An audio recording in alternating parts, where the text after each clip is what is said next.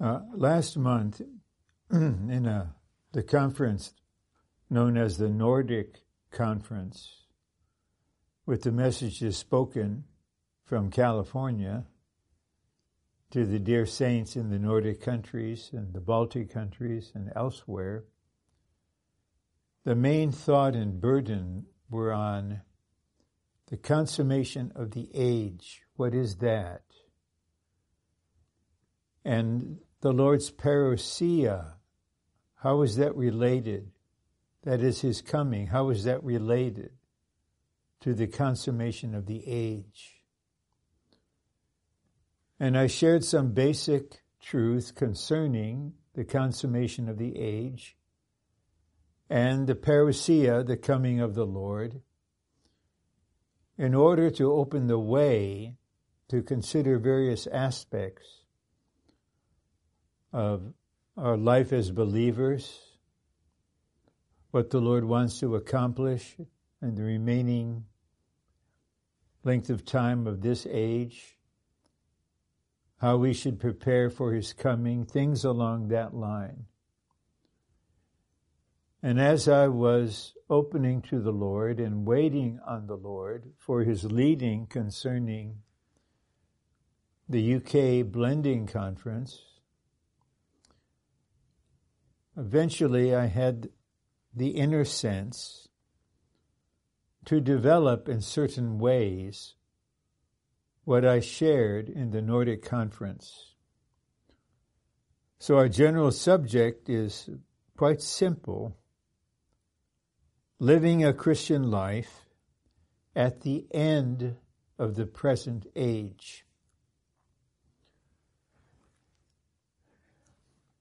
The present age, which is known usually as the age of grace, is the age of the church. And according to Revelation chapter 10, verse 7, is the age of mystery, the great mystery, Christ and the church. And this age has been in existence for close to 2,000 years. Now, when will this age end? Well, we have clear prophecies, especially in the book of Daniel, chapter 9, concerning this. I'm referring to his speaking regarding the 70 weeks, with a week signifying 7 years. And you need to study the life study of Daniel or the crystallization study of Daniel to get the details. But the first 69 weeks were completed with the crucifixion of the Lord Jesus. Then a new age started, the present age, the age of the church. So this age is actually a gap between the end of the 69th week, the time of Christ's crucifixion, and the age of the kingdom, the age of righteousness. So we need to be very careful, although there may be a growing sense that the Lord's coming is near, some say even imminent. We need to understand the prophetic word, and according to 2 Peter 1:19, take heed to it until the day star arises in our hearts, until there's an inner seeing. What needs to happen is this. The 70th week, which will be the last 7 years of this age, will begin when the nation of Israel makes an agreement or a covenant with an exceedingly powerful European leader, the man who will eventually be Antichrist. And that agreement will enable the temple to be rebuilt in the proper location in Jerusalem. And that agreement, made in time, marks the beginning of the 70th week, 7 years. And those 7 years, according to the word, are divided in half, 3.5 each. And at the end of the 3.5 years, something marvelous will take place. The living overcomers, the first fruit, they're called, will be raptured directly to the heavens to appear before the Son of Man on the throne and be presented to God the Father for his satisfaction. Then shortly after that, the Antichrist will be manifested. He will take a place in the temple and demand to be worshipped as God. That will start the last 3.5 years, the period of the Great Tribulation. Those last 3.5 years denote what is meant by the expression, the consummation of the age. The consummation of the age is the last 3.5 years of the 70th week of Daniel. The countdown for these 7 years, I repeat, begins when the prophecy concerning the covenant between Israel and a leader in Europe takes place. Then all the living believers who are enlightened by the prophetic word, they will know 3.5 years, then the rapture of the first fruits, then the beginning of the Great Tribulation. When the consummation of the age begins, at the start of the last 3.5 years, the Lord's parousia, that means presence, his gradual presence from the highest heaven to the earth with his overcomers starts.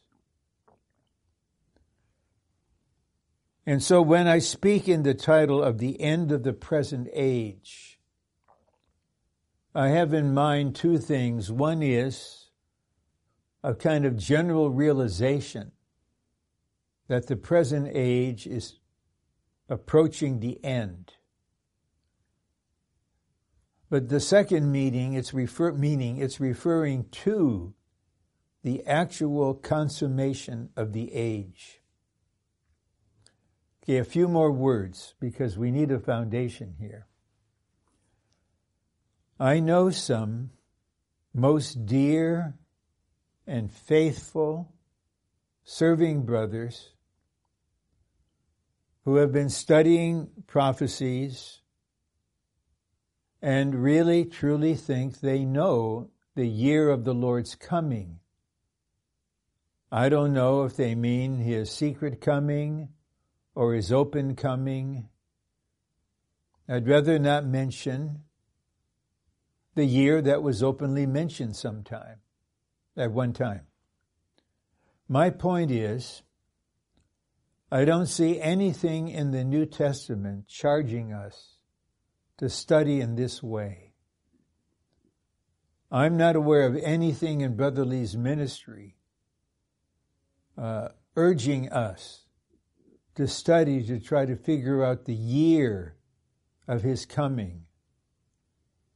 Rather, the New Testament and the ministry of the age are focused on God's economy being carried out in this age, the church being built up, the bride being prepared, the overcomers being produced.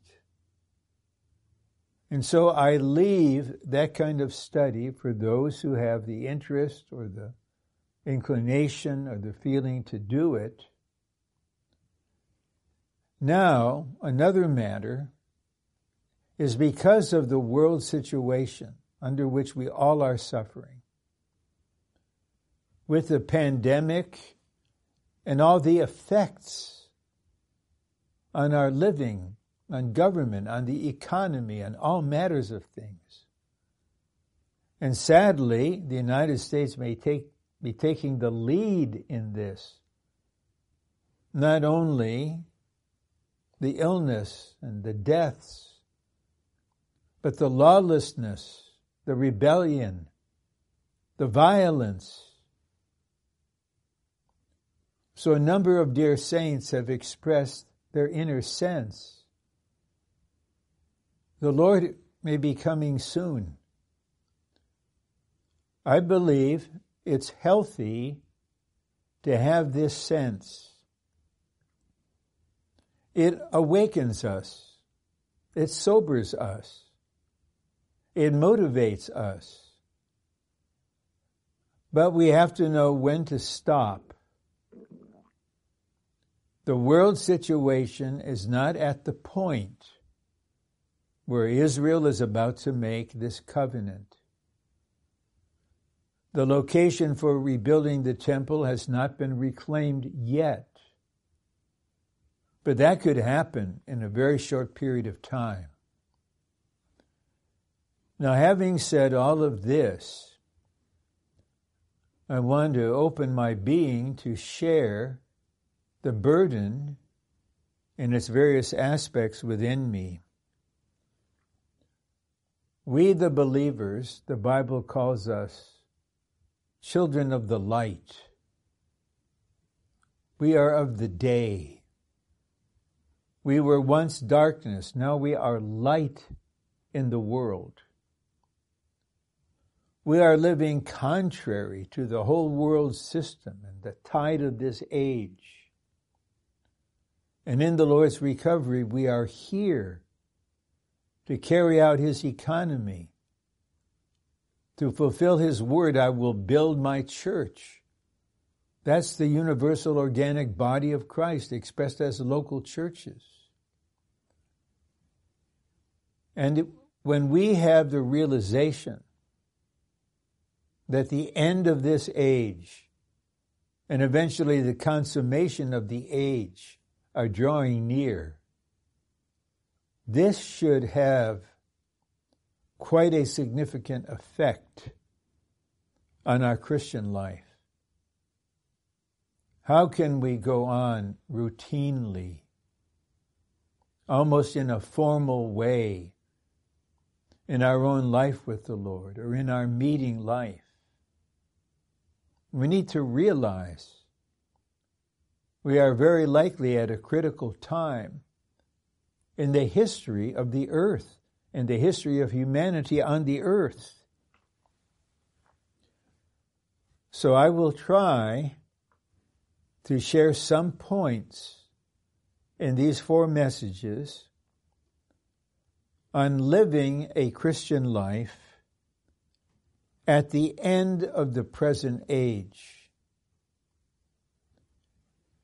And this subject is based upon a couple things. One is, the present age will end. Another thought is, the end surely is much nearer now than when I was a young man. And that this should alert us, should awaken us, and make us watchful and diligent. Because the growth in life to maturity requires a certain amount of time. Learning to live an overcoming life requires training and discipline from the Lord. We want to carry out the God-ordained way to build up the body of Christ. We need to fulfill the commission to proclaim the gospel of the kingdom throughout the inhabited earth. And so it's healthy, and I believe also necessary, to reconsider certain aspects of the Christian life lived with an increasing expectation that the end is drawing near. And surely, brothers and sisters, we don't want to be taken by surprise and not be ready. When the Lord said two women were grinding, one taken and the other left, two men were in the field working on their jobs, one taken and the other left. They're all believers, but one of the sisters and one of the brothers, they were inwardly ready to be taken up with the first fruits. They were living a normal, practical human life outwardly, but inwardly, intrinsically, organically, spiritually, they were living with an alertness, with an awareness, with a longing for the Lord to come. So we come now to the subject of message 1, a Christian life under the government of God. It's almost 1 full year ago when, mainly in preparation for the December training, which was on Deuteronomy, I began to study and restudy the New Testament teaching and the ministry of Brother Nee and Brother Lee concerning the government of God. Then, as you may recall, at least 3 of the outlines in the December training were very much devoted to knowing the government of God, living under the government of God, along this line. As you know, I was not able to release messages during that time. But afterwards, I, and sometimes by myself, more often with other co-workers, have given a number of conferences in the last 6 months on the government of God. And we need to learn from our brother Peter, who is unique. He only wrote 2 epistles, only 8 chapters as we understand the structure. But he wrote something that no one else covered. And before I mention more about 1st and 2nd Peter, I'd like to point out this. We all know at the end of John 21, when the Lord fed breakfast to the disciples who had tried fishing all night and caught nothing, the Lord asked Peter again 3 times, "Do you love me?" "Lord, I love you." "Feed my lambs." "Shepherd my sheep." "Feed my sheep." During that exchange, the Lord's heavenly ministry, with its shepherding aspect, was incorporated with the new covenant ministry, so that the Lord's shepherding in the heavens will be expressed through our shepherding in the body on earth.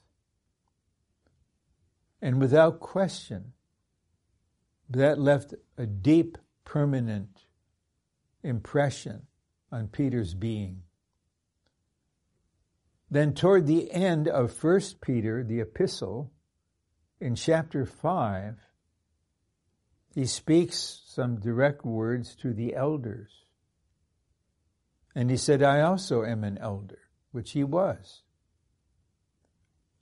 And then he charged them, shepherd God's flock, shepherd them.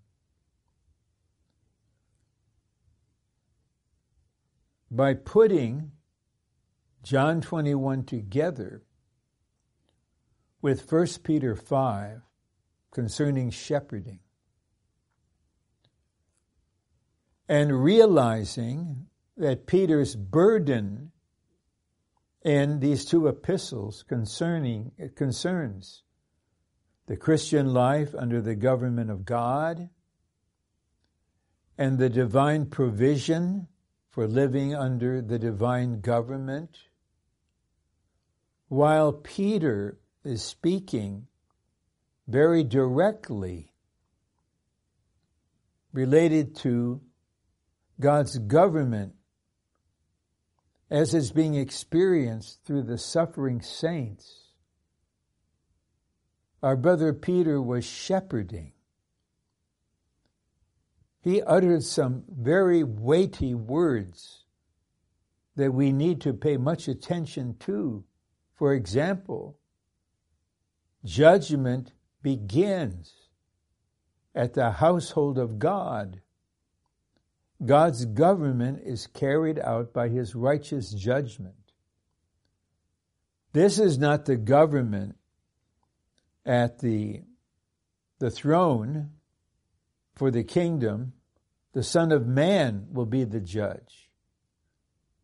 And that is not the judgment at the great white throne.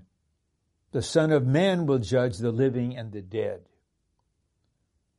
But this is God as the Creator, judging persons and things and matters in the creation that are contrary to his nature,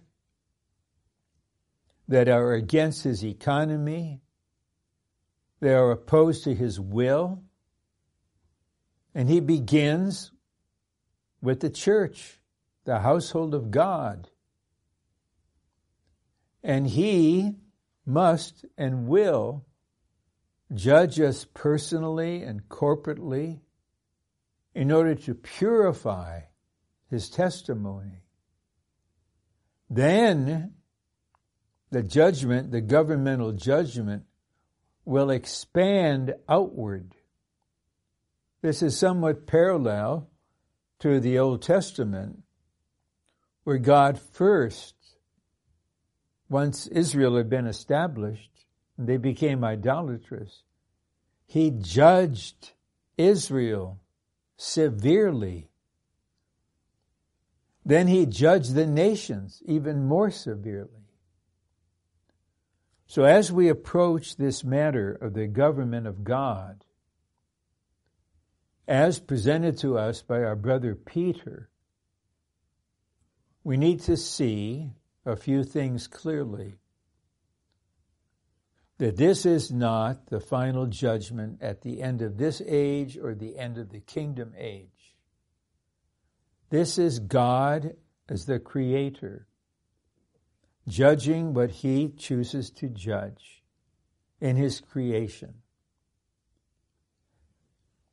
So Peter even told the saints to commit your souls to a faithful Creator.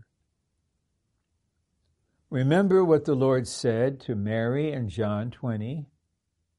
I ascend to my Father and your Father, to my God and your God. As regenerated children of God, God is our Father.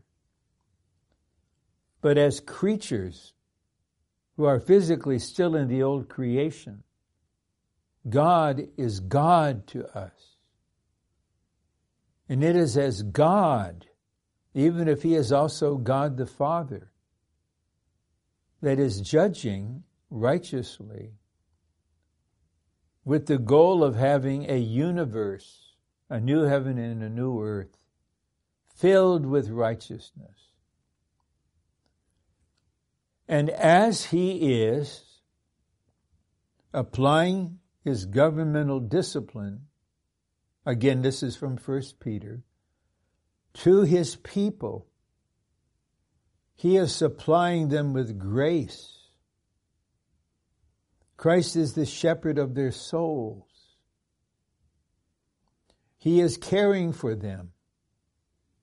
So we should not separate the righteous governmental judgment of God from his shepherding care, from his graciousness, from our ability to love and believe in the one whom we have not seen, the one who is under Christ's shepherding of our soul.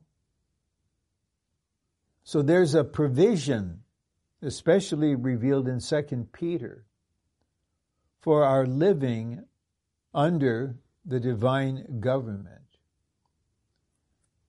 Now we are at the end of the age, when before too long, only the Lord knows the length, when Revelation 11:15 will be fulfilled. Now the kingdoms of this world have become the kingdoms of our Lord and of his Christ, and he will reign forever and ever.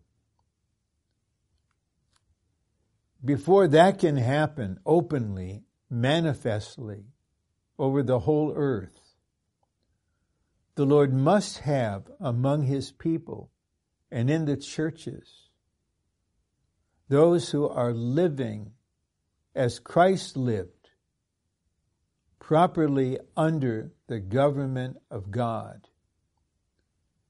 Because these kinds of believers will be those eventually who will become the dispensational instrument to turn the age.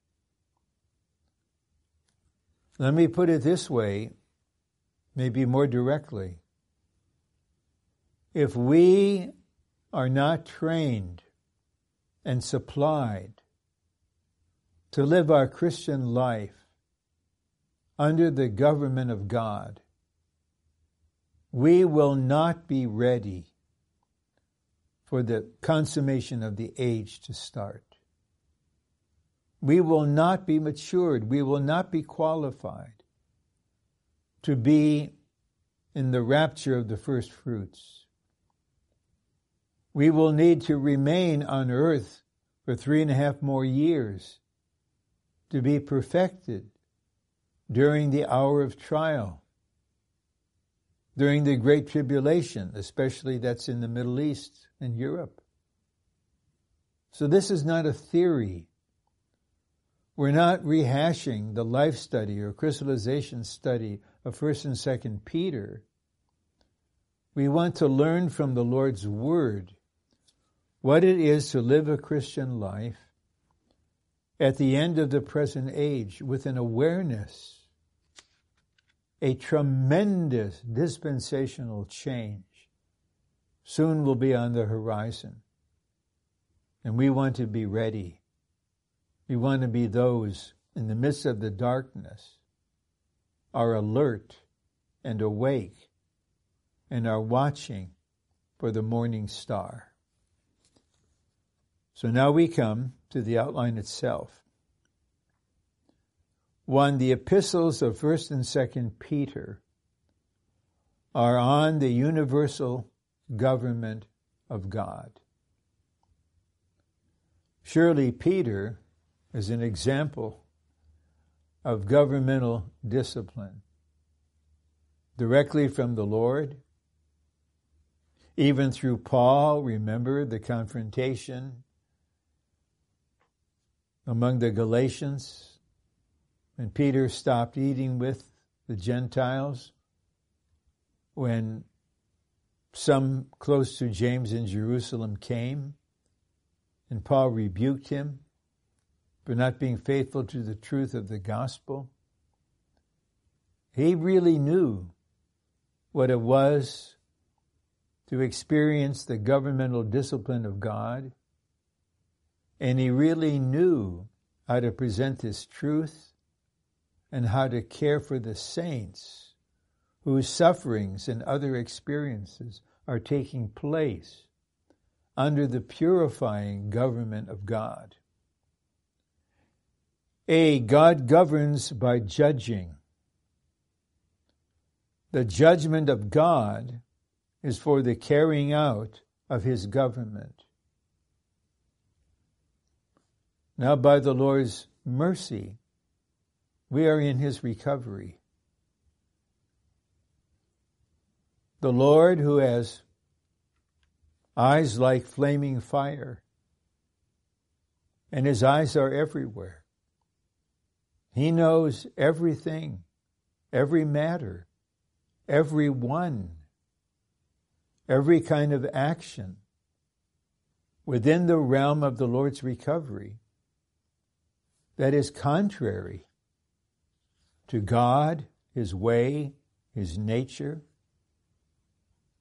also contrary to principles of the body, the oneness, the fellowship, the blending. So we should be somewhat ready and not astounded and not shocked, because judgment begins at the household of God, and by being on the ground of oneness, as genuine local churches, we are, in practicality, the household of God. And he governs by judging. I can testify personally. I have needed, I have received, and I am thankful for the righteous judgment of God in my life. I have to worship him.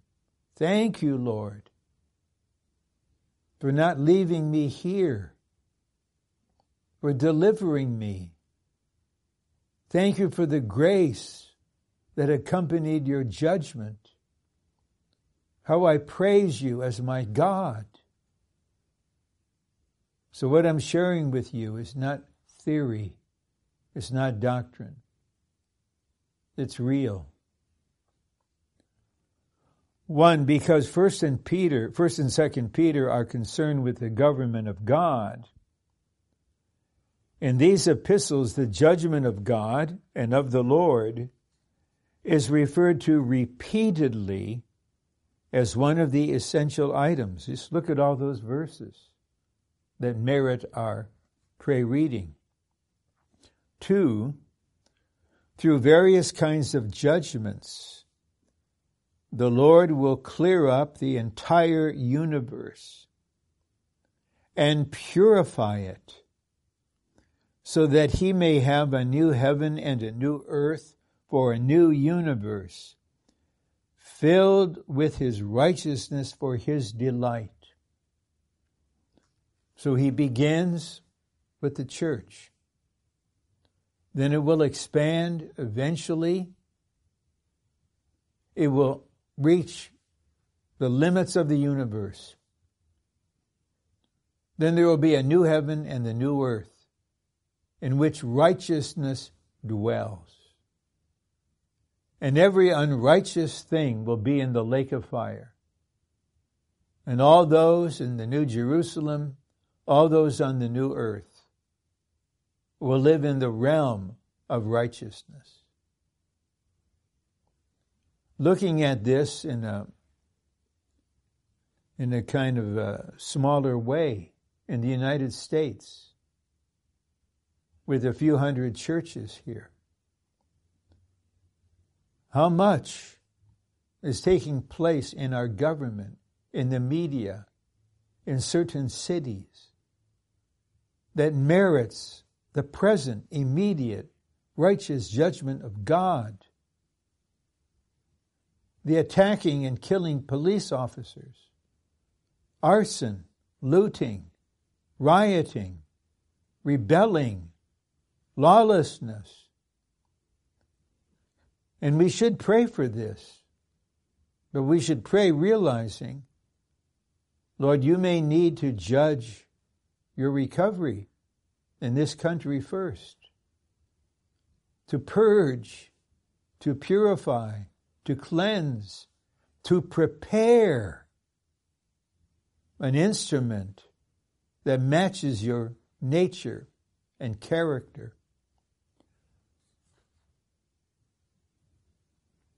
So point B says, the judgment in 1 Peter 1:17, which is carried out by the Father, is not the future judgment, but is the present daily judgment of God's governmental dealings with His children.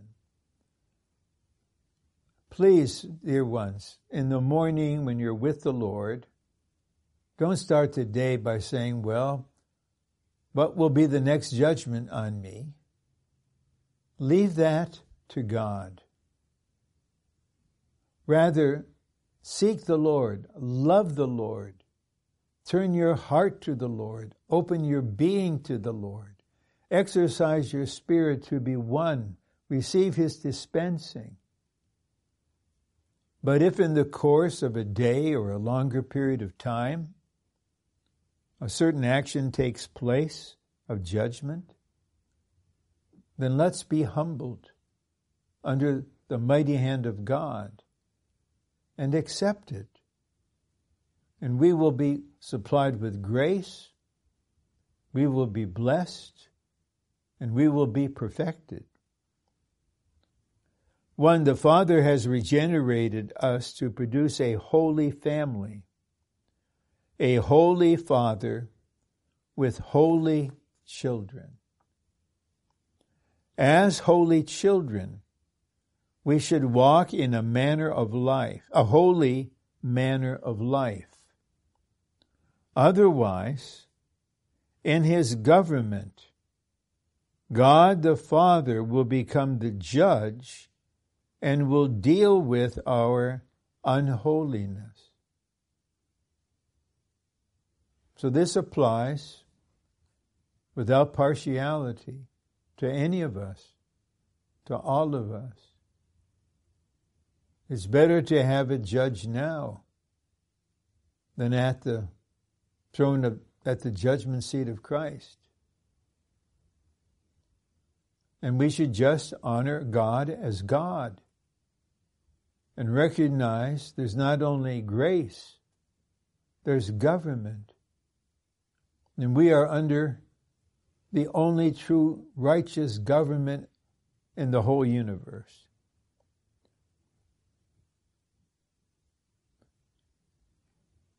So as holy children, we should walk in a holy manner of life. I mentioned this. God will deal with it. How He does, when He does, that's up to Him. C, the disciplinary judgment in the government of God begins from the house of God. God judges everything that does not match His government, whether it's in the work, the ministry, any of the churches, in the trainings, in the conferences, whether it involves the leadership, whatever it is. He judges anything that does not match His government. Therefore, in this age, we, the children of God, are under the daily judgment of God. This is our situation. This is an aspect of being in the church life in the Lord's recovery. We cannot be selective regarding the church life. We're in the house of God. We're in the kingdom of God. We're in the household of the faith. We're the Israel of God. We're a new creation. And as children of God, we are under his daily judgment. Sometimes his judgment may be a direct word, or it may be a certain action to enlighten us. That's up to him. 2, God uses fiery ordeals to deal with the believers in the judgment of his governmental administration, which begins from his own house. Peter knew so many saints, especially the Jewish believers. He was an apostle to the Jews. He knew there was suffering throughout what he called the brotherhood everywhere. But he didn't comfort them with natural pity. Actually, he would say, what you're experiencing is an application of God's judgment. Be humbled. Receive it. And you will gain him. He will gain you. 3, the purpose of this judgment is that we would live according to God in spirit. That's the purpose of it. The purpose is positive. In principle, the way wise parents discipline and train their children, it's so that they would live a proper, normal, human life. They'd be so happy to see their daughters and sons be proper human beings, respectful, honorable, moral, ethical. So the discipline is very positive. It's actually an expression of love. It's the same with our God. We know from Hebrews 12, God disciplines those whom he loves. As you may know, in the section on the third stage of the experience of life in the book by that title, there's the dealing with the flesh, the self, the natural constitution, dealing with the spirit.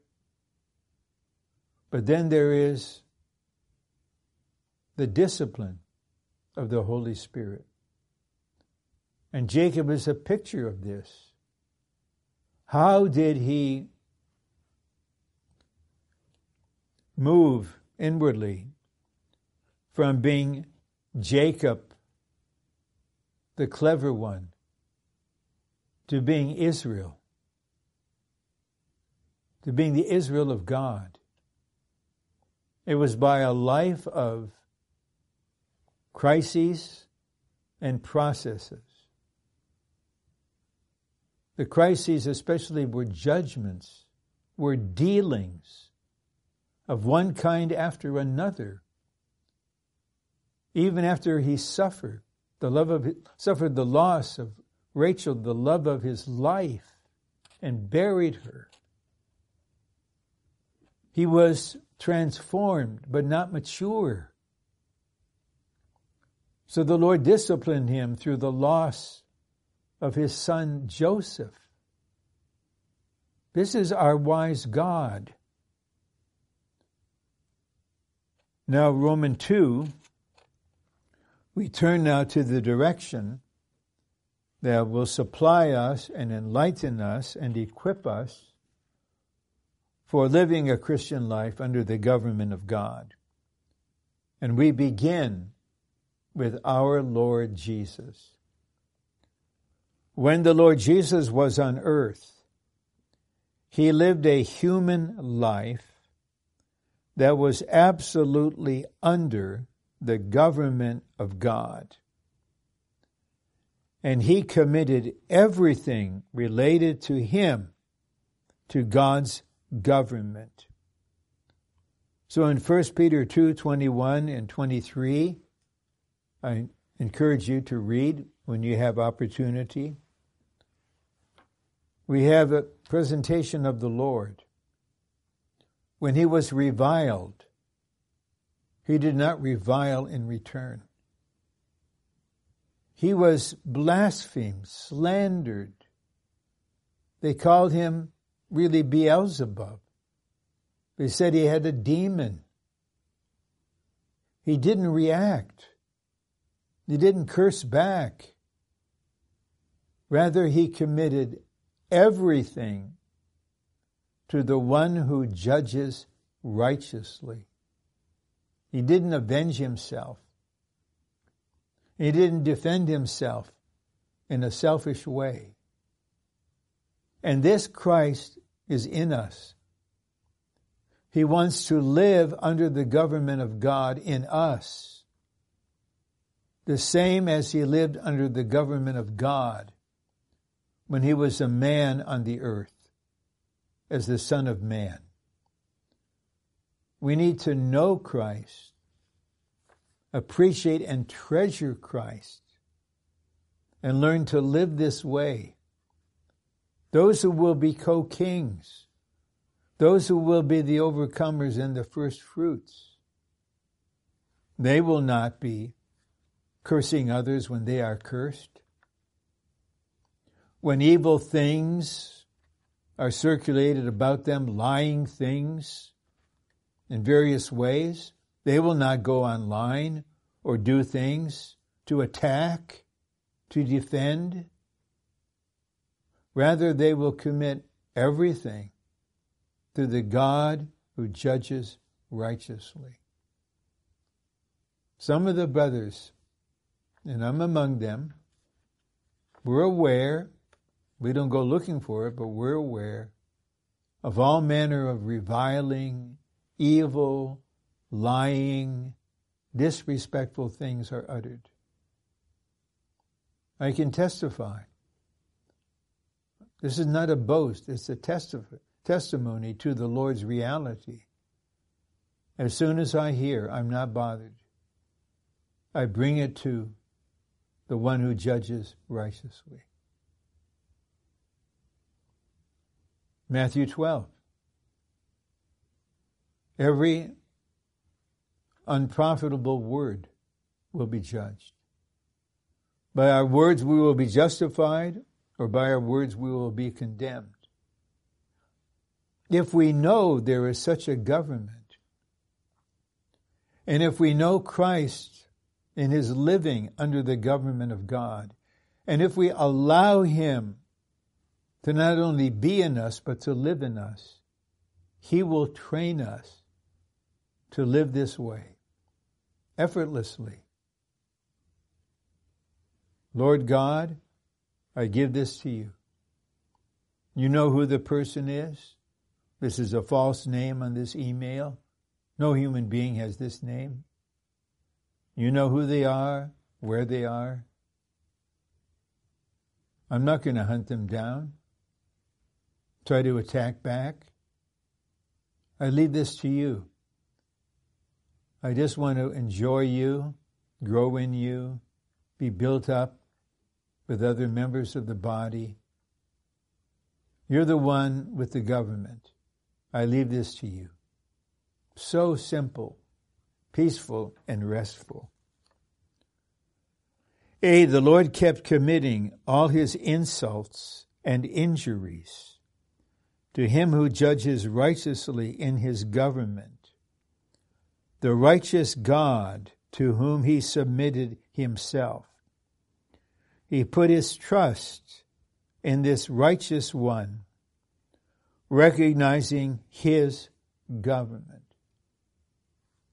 So as the Lord in Ephesians 2 was a pattern of obedience, he was obedient unto death, even the death of the cross, and now lives this kind of life of obedience again in us. We now, in 1 Peter 2, see Christ as a pattern of living under the government of God, committing himself to God in every aspect of his life, committing all the insults and injuries to the one who judges righteously. And this is how we all need to live. This is an aspect of living at the end of the age, living with the consummation of the age in view. So whatever happens,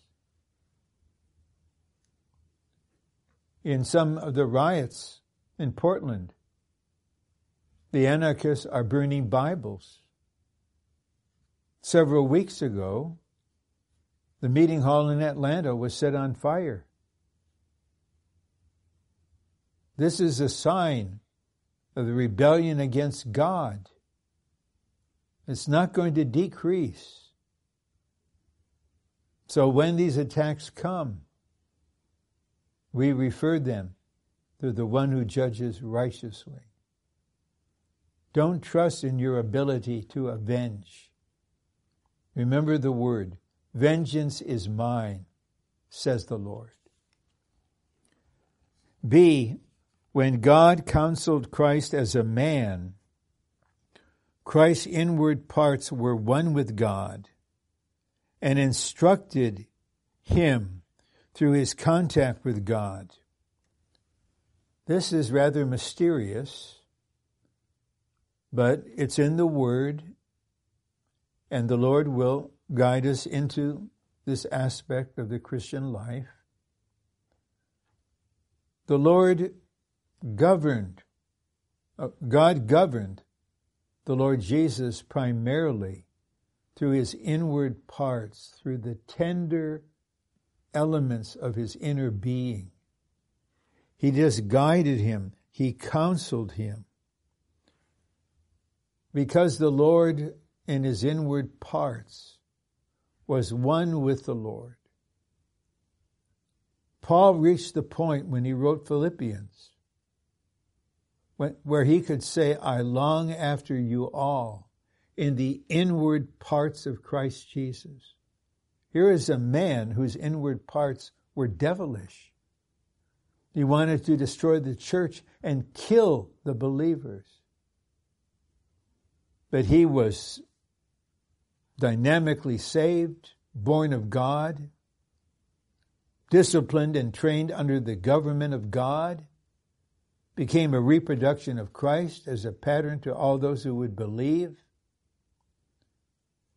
And we need to learn how to let the Lord lead us inwardly, tenderly yet firmly, and definitely. This is how he's governing.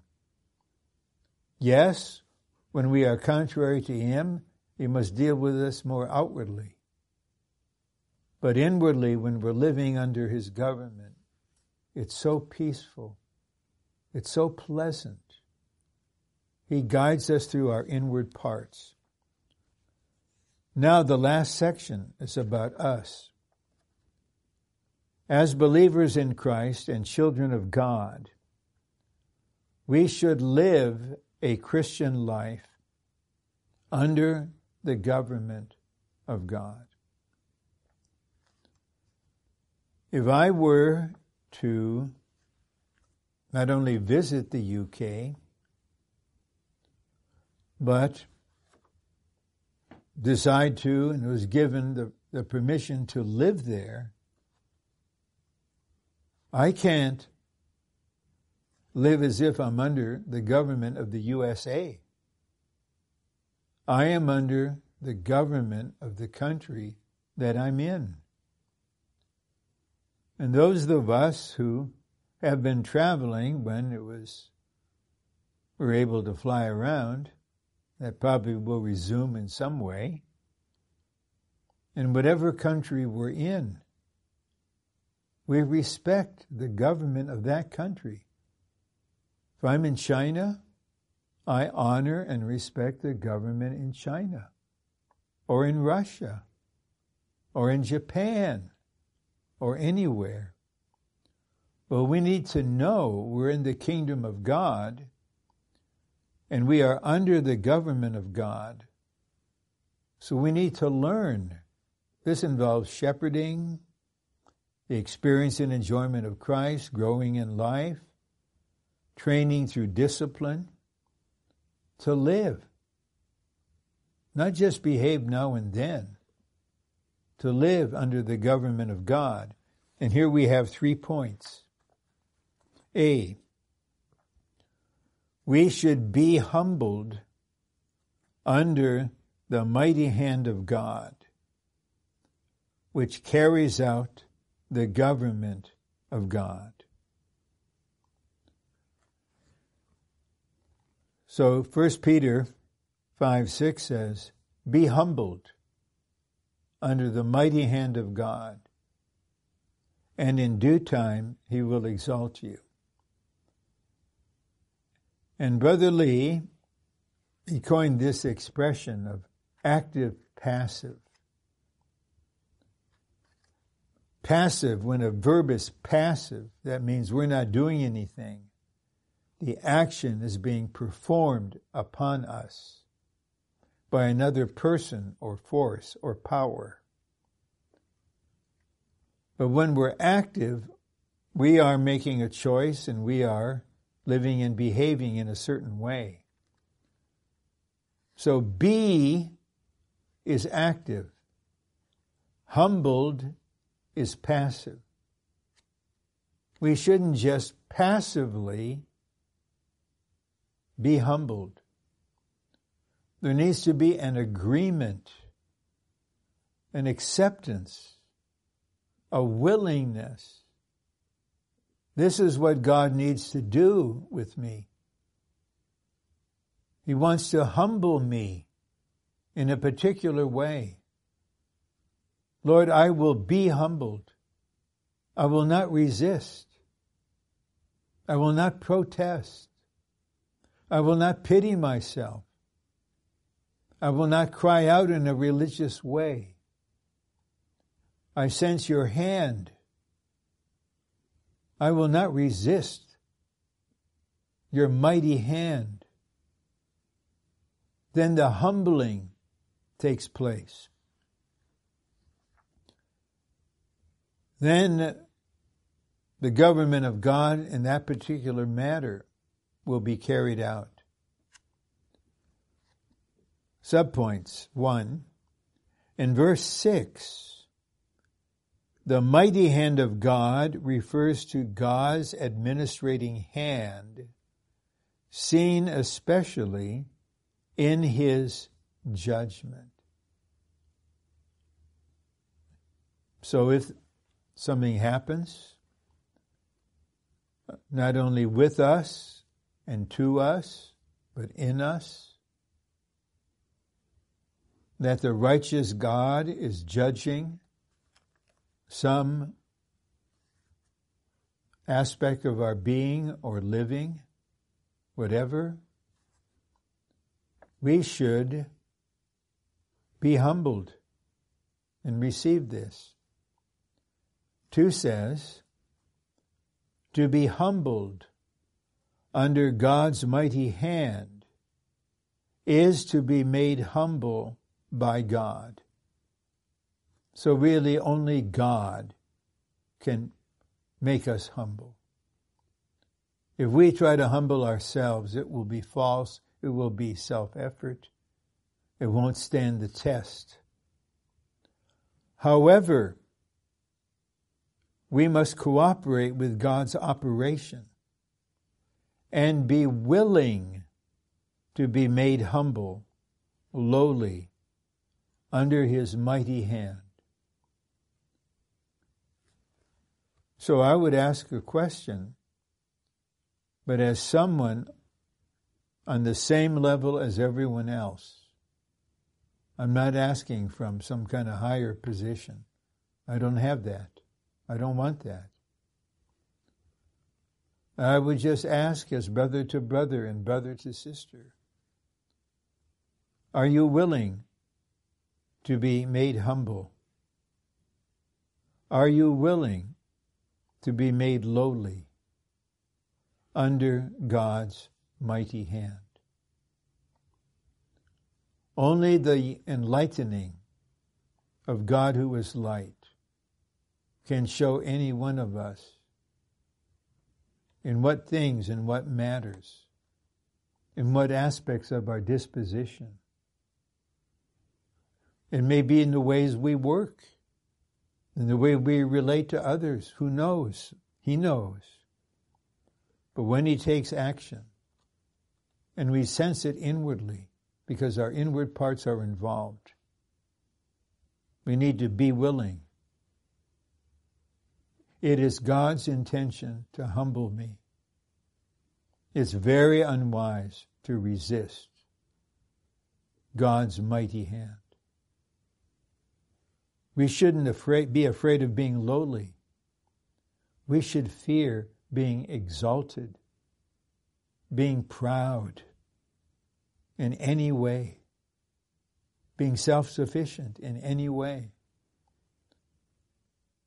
This is a care for us. We may not recognize it because our concept is everything should be nice and tender and cherishing and soft.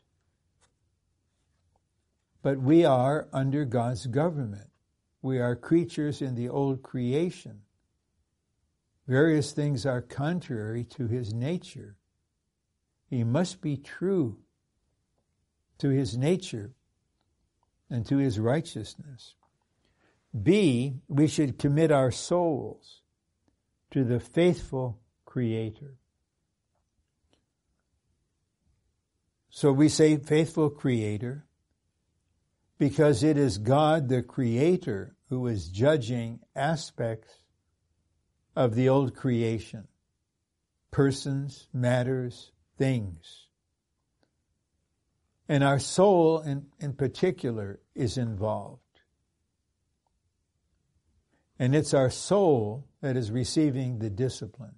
It's our soul that is being purified, renewed, sanctified, transformed. So we should commit when we are in difficult situations. And always in the churches throughout the earth, there are dear saints in various kinds of difficult situations, painful, heartbreaking, inexplicable. We can't explain it. We don't understand what's happening. We need to commit our souls to the Creator. One, God can preserve our soul, and his loving and faithful care accompanies his justice in his governmental administration. Don't you just love this? This is, of course, adapted from and applied from the ministry. Only God can preserve our soul. We shouldn't try to preserve it ourselves. We shouldn't just try to tough it out through this pandemic and through all the complications related to it. Just try to be strong and endure, and then be proud that we toughed it out. Let's ask God to preserve our soul, and we will see something amazing.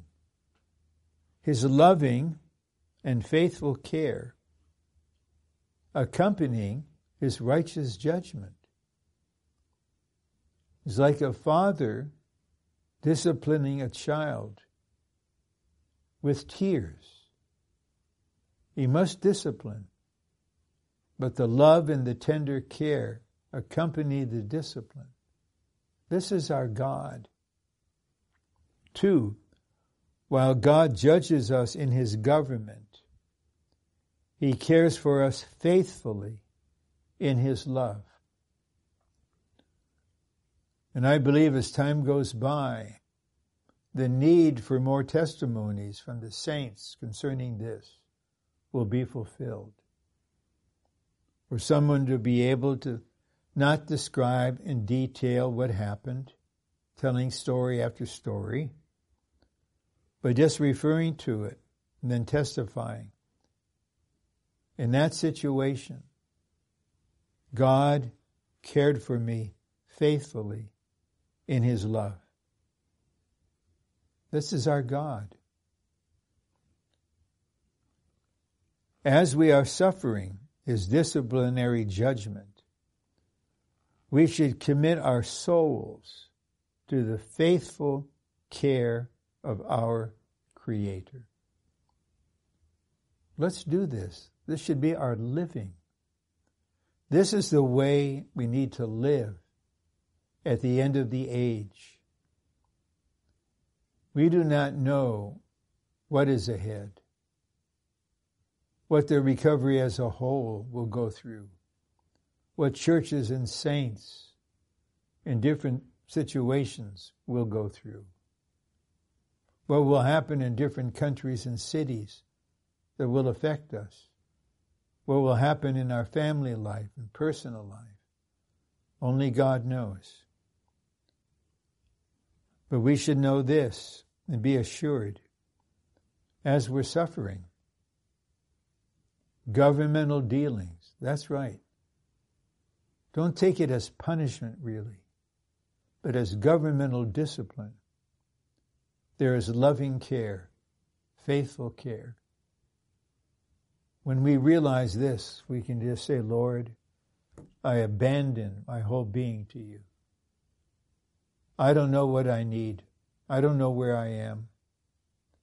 I really don't know how to take care of myself. Now at the age I'm in, I'm thinking and feeling things like this, different from when I was young. Lord, I give my soul to you. You preserve me. You care for me. You are my God. I'm your creature. You are my Father. I'm your child. I commit my soul to you. Then now the last section, in about 7 minutes or so. I'm going to aim mainly for about 75 minutes for each message. So now we're in point C with the subpoints.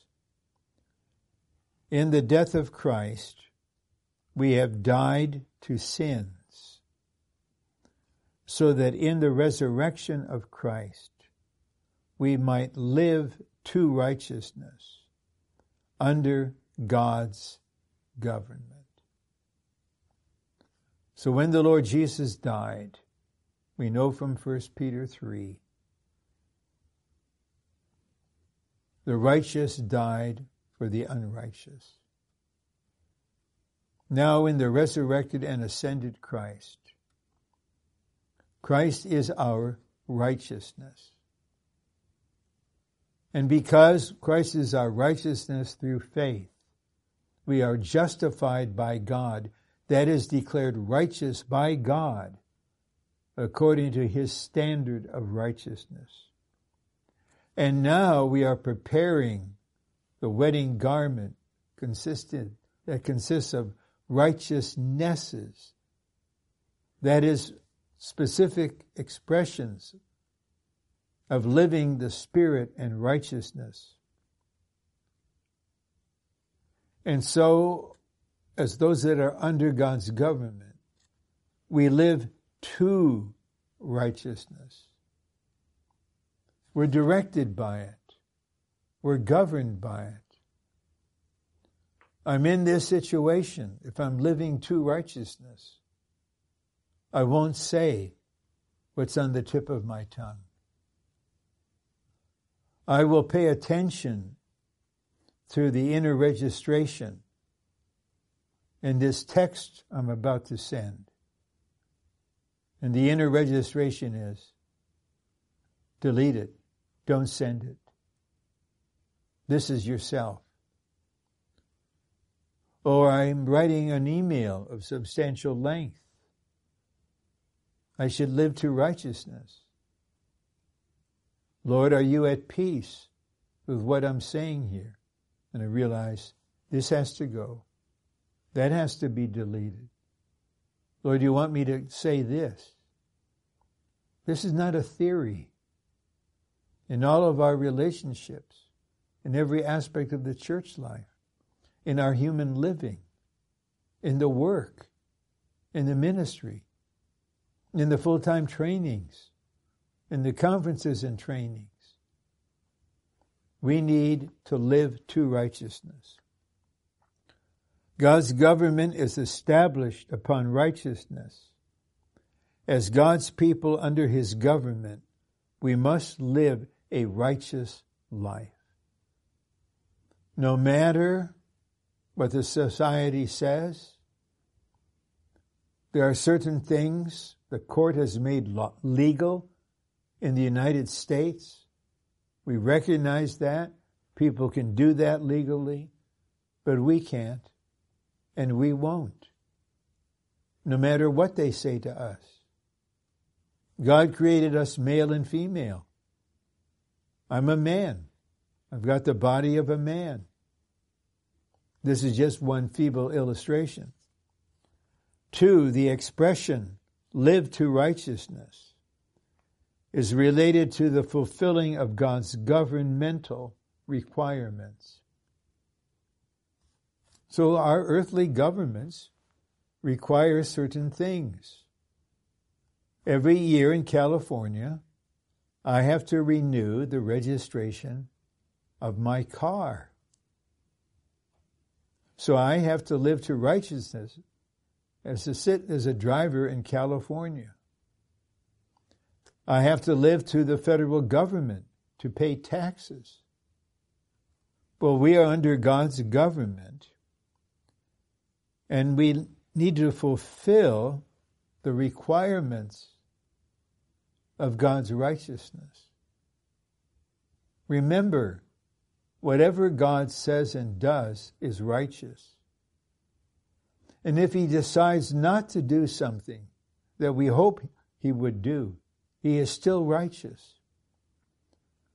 So we need to live to righteousness. That is fulfilling whatever God's government requires of us. Please don't measure yourself by others, comparing yourself by others, complaining, why does that happen to him and not to me? A positive thing that I don't get, or why am I suffering this and others are not? This is the self whining, complaining, pitying itself. We are under directly, every one of us, under the government of God. A and B. We were saved so that we might live rightly under the government of God. That is, in a way that matches the righteous requirements of his government. Remember, the coming age can and will be designated as the age of righteousness. Matthew 6:33, seek first the kingdom of God and his righteousness. Where the kingdom is, righteousness is. We need to be prepared for the great transition from the age of grace to the age of righteousness. And the last point, in Christ's death, we have been separated from sins. And in his resurrection, we have been enlivened so that in our Christian life, we might live spontaneously to righteousness under the government of God. So now in the last minute or two, I'd like to emphasize the expression, live spontaneously. Life is always spontaneously. When we calculate and do something deliberately by self-effort, that's robotic. That's acting. Life is spontaneous. If we say something, Lord, I consecrate myself to live to righteousness forever, and really we're making a promise that we can't fulfill for the next 24 hours, because we're promising to do something rather than just presenting ourselves.